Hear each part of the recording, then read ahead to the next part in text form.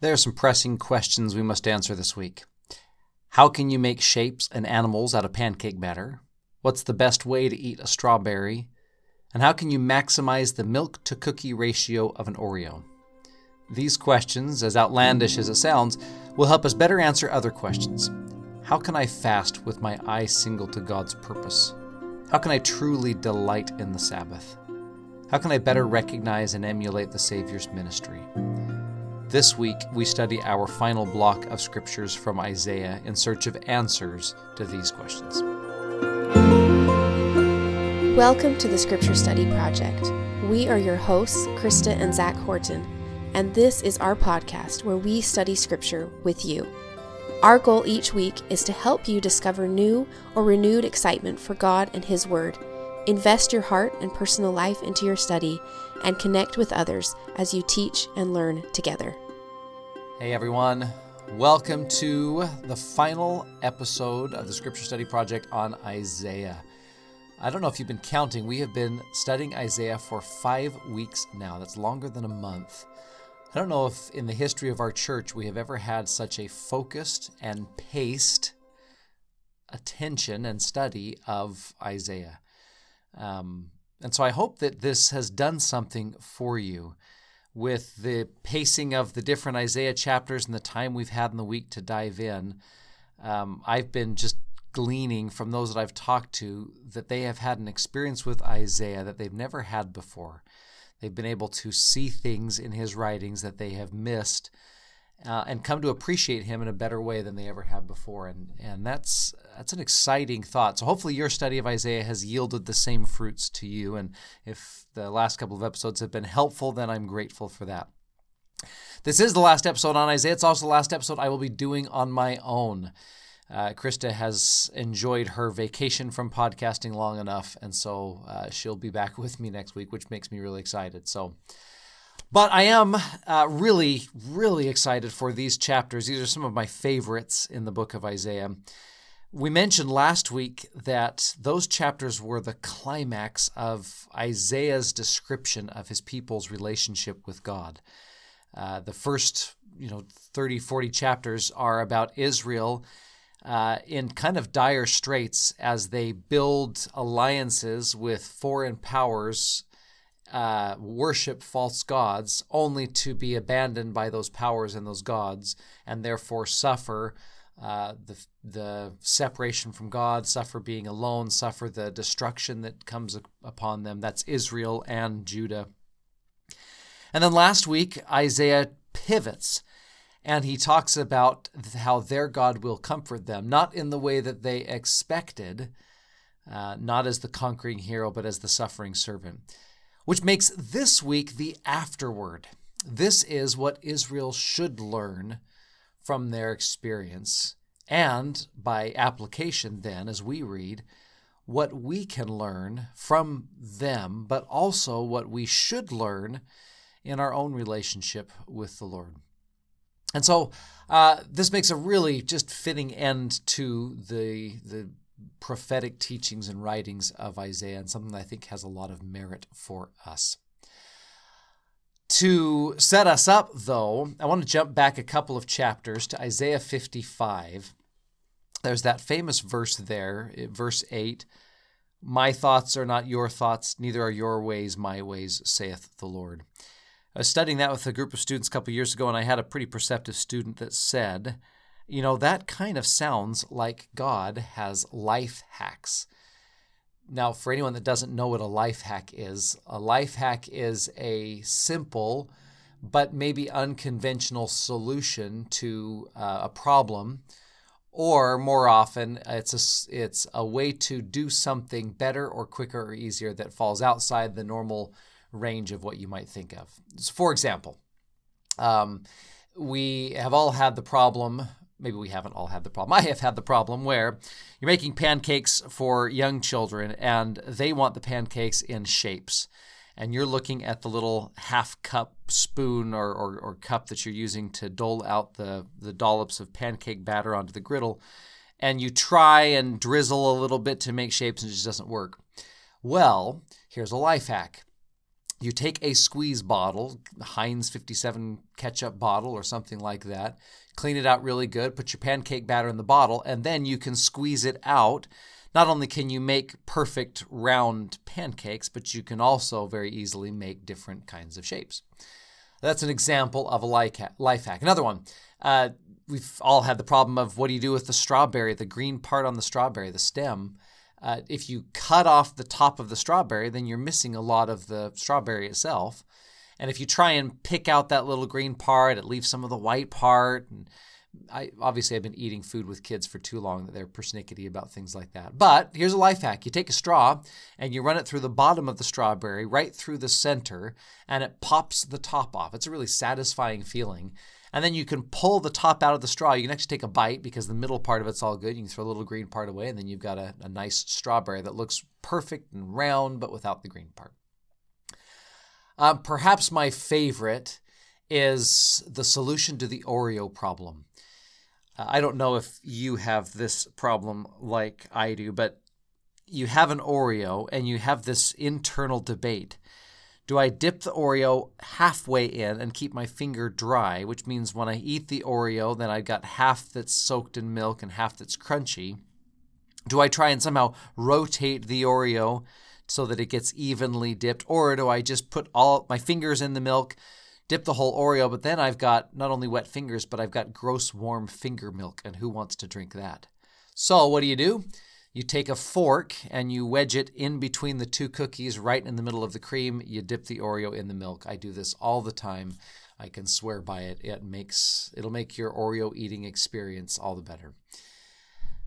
Those are some examples of life hacks. And this perceptive student says, I think this verse means that God has life hacks. He has some ways to do things that we may not think about, but that make our lives better, and it probably goes without saying, that make our eternal lives more assured. And so, I think that's a really fitting frame to use to study these last couple of chapters of Isaiah. What are the Lord's ways for doing things that can save us from trial and error and the pains that come with us erroneously trying to do something in our own strength or with our own means, and that can help us draw benefit from Him, enjoy a more rich and full religious experience in mortality, and also, of course, prepare us for eternal life. So with all of that, that frame, I think, is a fascinating one to study these chapters with. Now, you'll study with that frame, and you'll find your own insights and highlights and things that are meaningful to you. I want to propose just 3 that I found, maybe by way of example for things you could find. A couple of them may seem obvious, or at least they're very well-known references, but I think using this frame helps us to identify exactly what it is that Isaiah is teaching.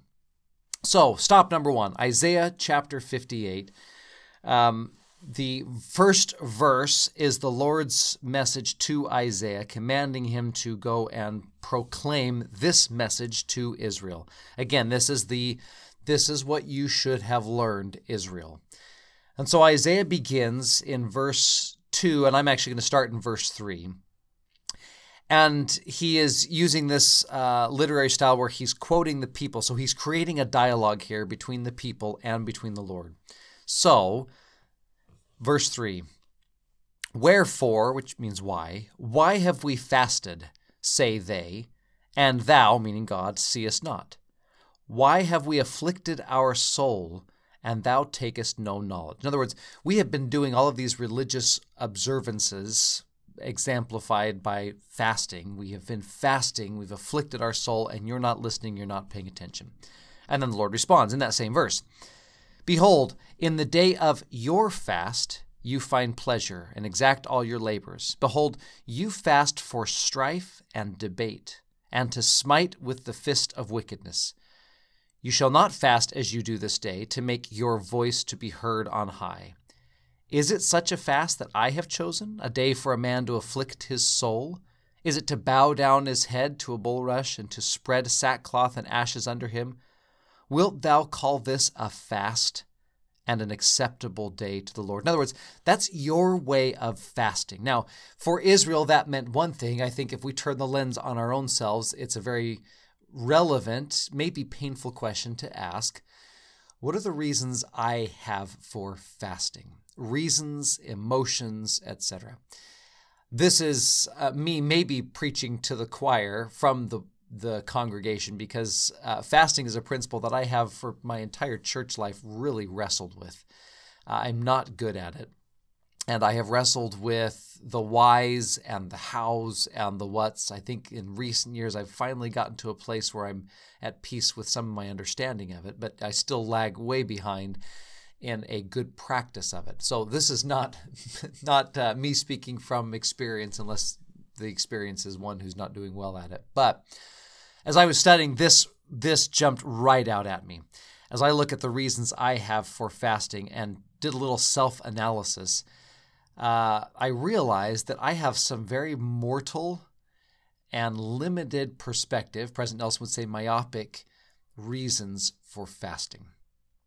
So then the Lord says his way, which is in verse 6, "Is not this the fast that I have chosen, to loose the bands of wickedness, to undo the heavy burdens, and to let the oppressed go free, and that you break every yoke? Is it not to deal thy bread to the hungry, and that thou bring the poor that are cast out to thy house? When thou seest the naked, that thou cover him, and that thou hide not thyself from thine own flesh." Now, that applies to fasting, but remember, Israel's comment here isn't just for fasting. They're using fasting as an example of ordinances that they feel they have performed to no good. And the Lord's response is, if you're performing those ordinances for your own benefit, then that explains the hollow feeling you have. Because the reason that I, the Lord, institute a fast or other such practices or ordinances is, of course, there's benefit to you, but it's to bless others, to strengthen you so that you can benefit and bless others.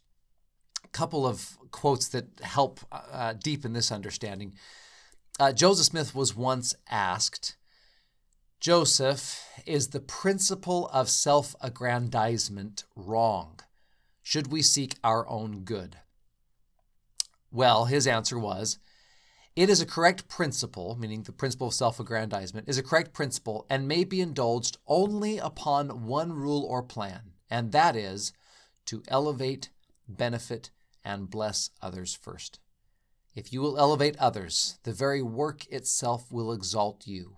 Upon no other plan can a man justly and permanently aggrandize himself." Now, with fasting, this is maybe a great example, because I have run into the explanations of fasting and have held on to them myself that, well, the purpose of fast is for me. It's to give me peace, and it's to give me a break from eating, and it's to cleanse my body and to cleanse my soul. I'm not saying that those are not benefits of fasting, but it was a bit of a call to repentance for me to read that that's not the Lord's purposes for fasting. His purpose is for me to turn my attention not inward but outward.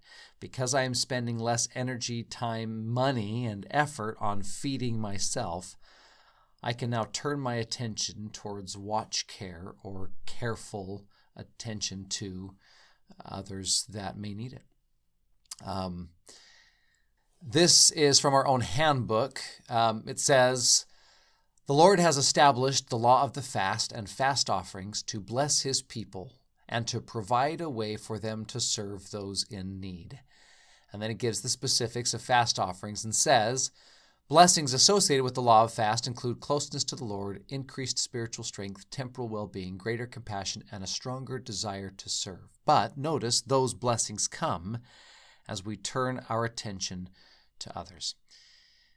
And so that's one example of my way versus the Lord's way. My way to fast might be to focus on the benefits it provides me, whereas the Lord's reason for fasting is to focus my attention on the needs of others. Another example in that same chapter, verses 13 and 14, two more well-known verses about the Sabbath day.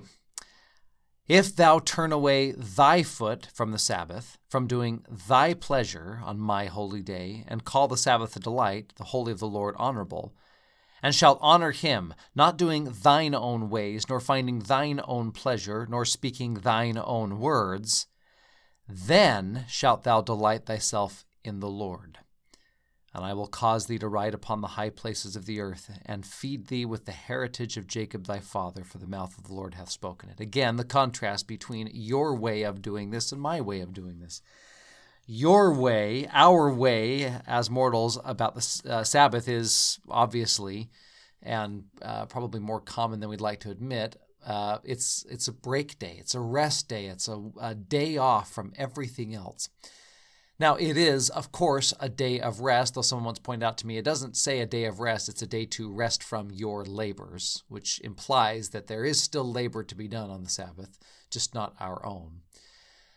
But as the Lord says here, as Isaiah says here, the Sabbath should be a delight.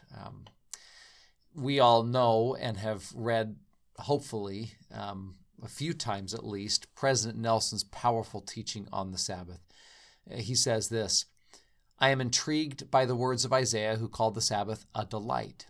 Yet I wonder, is the Sabbath really a delight for you and me? So, man's way for the Sabbath is to either treat it as another weekend day, or to maybe groan or bemoan the fact that I can't do anything on Sunday because it's Sunday. I know it's a bit immature of a perspective, but honestly, we probably all have a little bit of that inside of us at some point or another. President Nelson points out the Lord's way is that the Sabbath should be a delight and that we should be able to delight ourselves in the Lord. And so he continues and says this, I first found delight in the Sabbath many years ago when, as a busy surgeon, I knew the Sabbath became a day for personal healing. By the end of each week, my hands were sore from repeatedly scrubbing them with soap, water, and a bristle brush. I also needed a breath from the burden of a demanding profession. Sunday provided much-needed relief. What did the Savior mean when he said, the Sabbath was made for man and not man for the Sabbath? I believe he wanted us to understand that the Sabbath was his gift to us, granting real respite from the rigors of daily life and an opportunity for spiritual and physical renewal.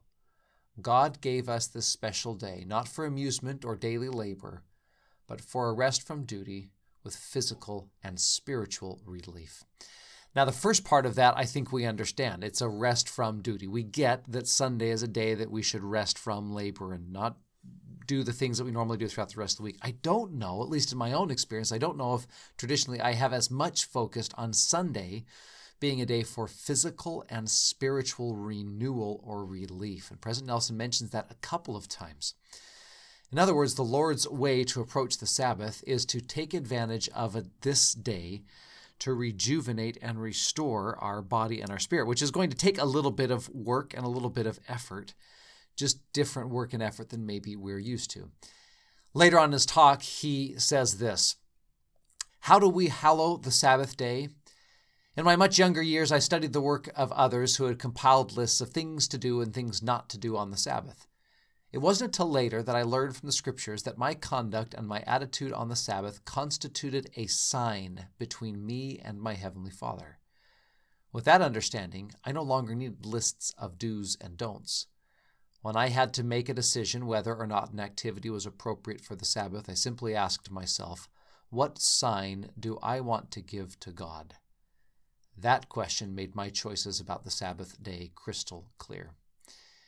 I think that's a really powerful perspective and a useful one in approaching the Sabbath day activities. I know we have had this discussion many times as a family. What do we do and what do we not do on the Sabbath? And our kids are entering that age where all of their friends are involved in something or another on Sundays, whether it's sport activities or entertainment activities, etc. And our kids are getting increasingly invited to participate in those. And it's difficult because they, at the same time, want to be true in honoring what they believe and the culture and commandments that they hold true, but also they don't want to be condemnatory towards others that make different choices. And so it's been a real wrestle for them. But one thing that we have come back to repeatedly is we as a family need a day of physical and spiritual renewal. If we don't have that, if Sunday just becomes another day, then we will run out of strength, and we won't have anything left over for the other days of the week where we are commanded to work. And so that question, what can we do that would bring us physical and spiritual renewal? Or the question President Nelson asks, what sign do I want to give to God? I think are two great questions to help us frame the Sabbath in the way the Lord intends. A third and perhaps final example. These chapters are replete with descriptions of healing. Chapter 59, verse 1. Behold, the Lord's hand is not shortened that it cannot save, neither is his ear heavy that it cannot hear. But your iniquities have separated between you and your God. We read that last week where the Lord says, for a moment I hid my face from you, and here Isaiah explains it wasn't the Lord hiding his face, it's our iniquities that separate us from God. And because of that, Israel suffers. 9. Therefore is judgment far from us, neither doth justice overtake us. We wait for light, but behold obscurity, for brightness, but we walk in darkness. We grope for the wall like the blind, and we grope as if we had no eyes. We stumble at noonday as in the night. We are in desolate places as dead men. We roar all like bears and mourn sore like doves. We look for judgment, but there is none, for salvation, but it is far off from us. So in those situations, there is, of course, man's way for providing answers, and then there is the Lord's way. And these chapters outline the Lord's way, which might be a little bit surprising if we're looking for mortal solutions to problems of the soul. So, verse 16, the Lord mentions that there will be an intercessor through whose arm salvation will be brought. And then, verse 17, for he put on righteousness as a breastplate, and an helmet of salvation upon his head. And he put on the garments of vengeance for clothing, and was clad with zeal as a cloak. And then chapter 60, verse 1, arise, shine, for the light is come. Last week with some students, we had a discussion about inequality. And they, along with many of us, of course, are pained when we look at the world and we see varying degrees and varying categories of inequalities, those that have compared to those that don't, whether it's monetary or social or physical or emotional or mental. Our world, of course, just it's rife with inequality. However, as we studied a bit, we came to understand that there's a difference between the way that a mortal approach to inequality and maybe an eternal approach to inequality. A mortal approach to inequality is to equalize or to increase equality, which is, well, if people are unequal, we need to treat everyone equally. The image that's used for this sometimes is if there's a giant apple tree and you and I are both standing under the apple tree and I'm short and you're tall, you can reach the apples, but I can't. That's unequal. So what's the answer? Well, a mortal approach is, well, let's give everyone a stepladder so that they can reach the apples. However, if we give everyone the same size stepladder, A, you don't need one, and B, I might need a longer one than the one that's provided. And so the mortal solution of let's just treat everyone everywhere equally doesn't often solve the problem of inequality. However, in this chapter, the Lord uses a word that's in English, but that maybe better encapsulates his approach to inequality. This is 59 verse 14. Judgment is turned away backward, justice standeth afar off, for truth is fallen in the street, and equity cannot enter. That word equity is not the same as the word equality. Equal, or in the Hebrew text, the word equal means sameness of amount. The word equity means just or fair. And sometimes what is just or fair is not equal in amount. And so as the Lord comes to make up for inequalities, we shouldn't expect that he will do the same thing for everybody everywhere. We believe and follow a God that is individual and he will mete out justice, fairness, individual by individual. I love, we mentioned this back at the very first chapter of Isaiah, but it bears rereading. I love chapter 61. The Spirit of the Lord God is upon me, because the Lord hath anointed me to preach good tidings unto the meek.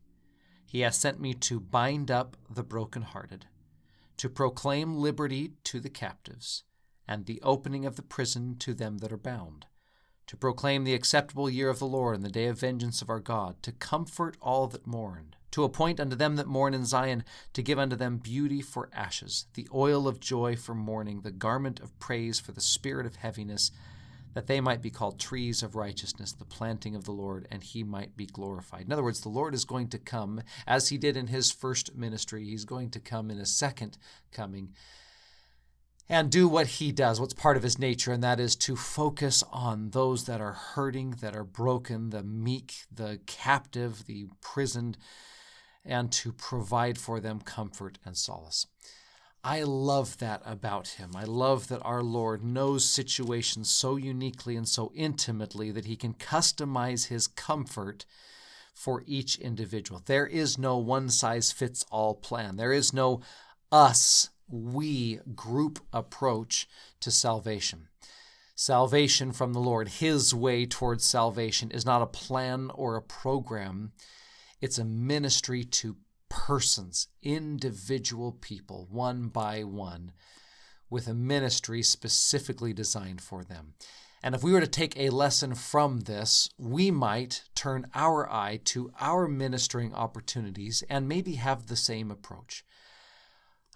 We often have multiple people assigned to us as ministers, and then we're aware of many other people in our ward that have different needs. And in our own ward council this last week, we had the discussion about sometimes that's just a lot of people to focus on. Well, what if instead of trying to figure out how we can minister to everyone, what if we asked the Lord who he would have us focus our efforts on, and then to go about serving and ministering to that individual or those individuals in the way the Lord prompts us? I don't know, but that could be one potential way that we could do things the way the Lord does things, rather than maybe the way that we are tempted to do them on our own. Those are just some insights and ramblings from me. You will find so many more personal and powerful things on your own. I do want to end, though, with some promises. I love these back in chapter 58. If we can do things the Lord's way, as opposed to just doing things our way. Verse 9, then shalt thou call, and the Lord shall answer. Thou shalt cry, and he shall say, Here I am. If thou take away from the midst of thee the yoke, and putting forth the finger, and speaking vanity, and if thou draw out thy soul to the hungry, and satisfy the afflicted soul, then shall thy light rise in obscurity, and thy darkness be as the noonday. And the Lord shall guide thee continually, and satisfy thy soul in drought, and make fat thy bones, and thou shalt be like a watered garden, and like a spring of water, whose waters fail not. And they that shall be of thee shall build the old waste places. Thou shalt raise up the foundations of many generations, and thou shalt be called the repairer of the breach, the restorer of paths to dwell in. I love that if we can turn our minds and hearts and hands to doing things the Lord's way, that we can become the repairer, the restorer, who allies ourselves with him, aligns ourselves with him to do things the way that he would do them. Thank you so much for studying with me these past few weeks in Isaiah. We will look forward to Krista rejoining us next week as we jump into the book of Jeremiah. Happy studies.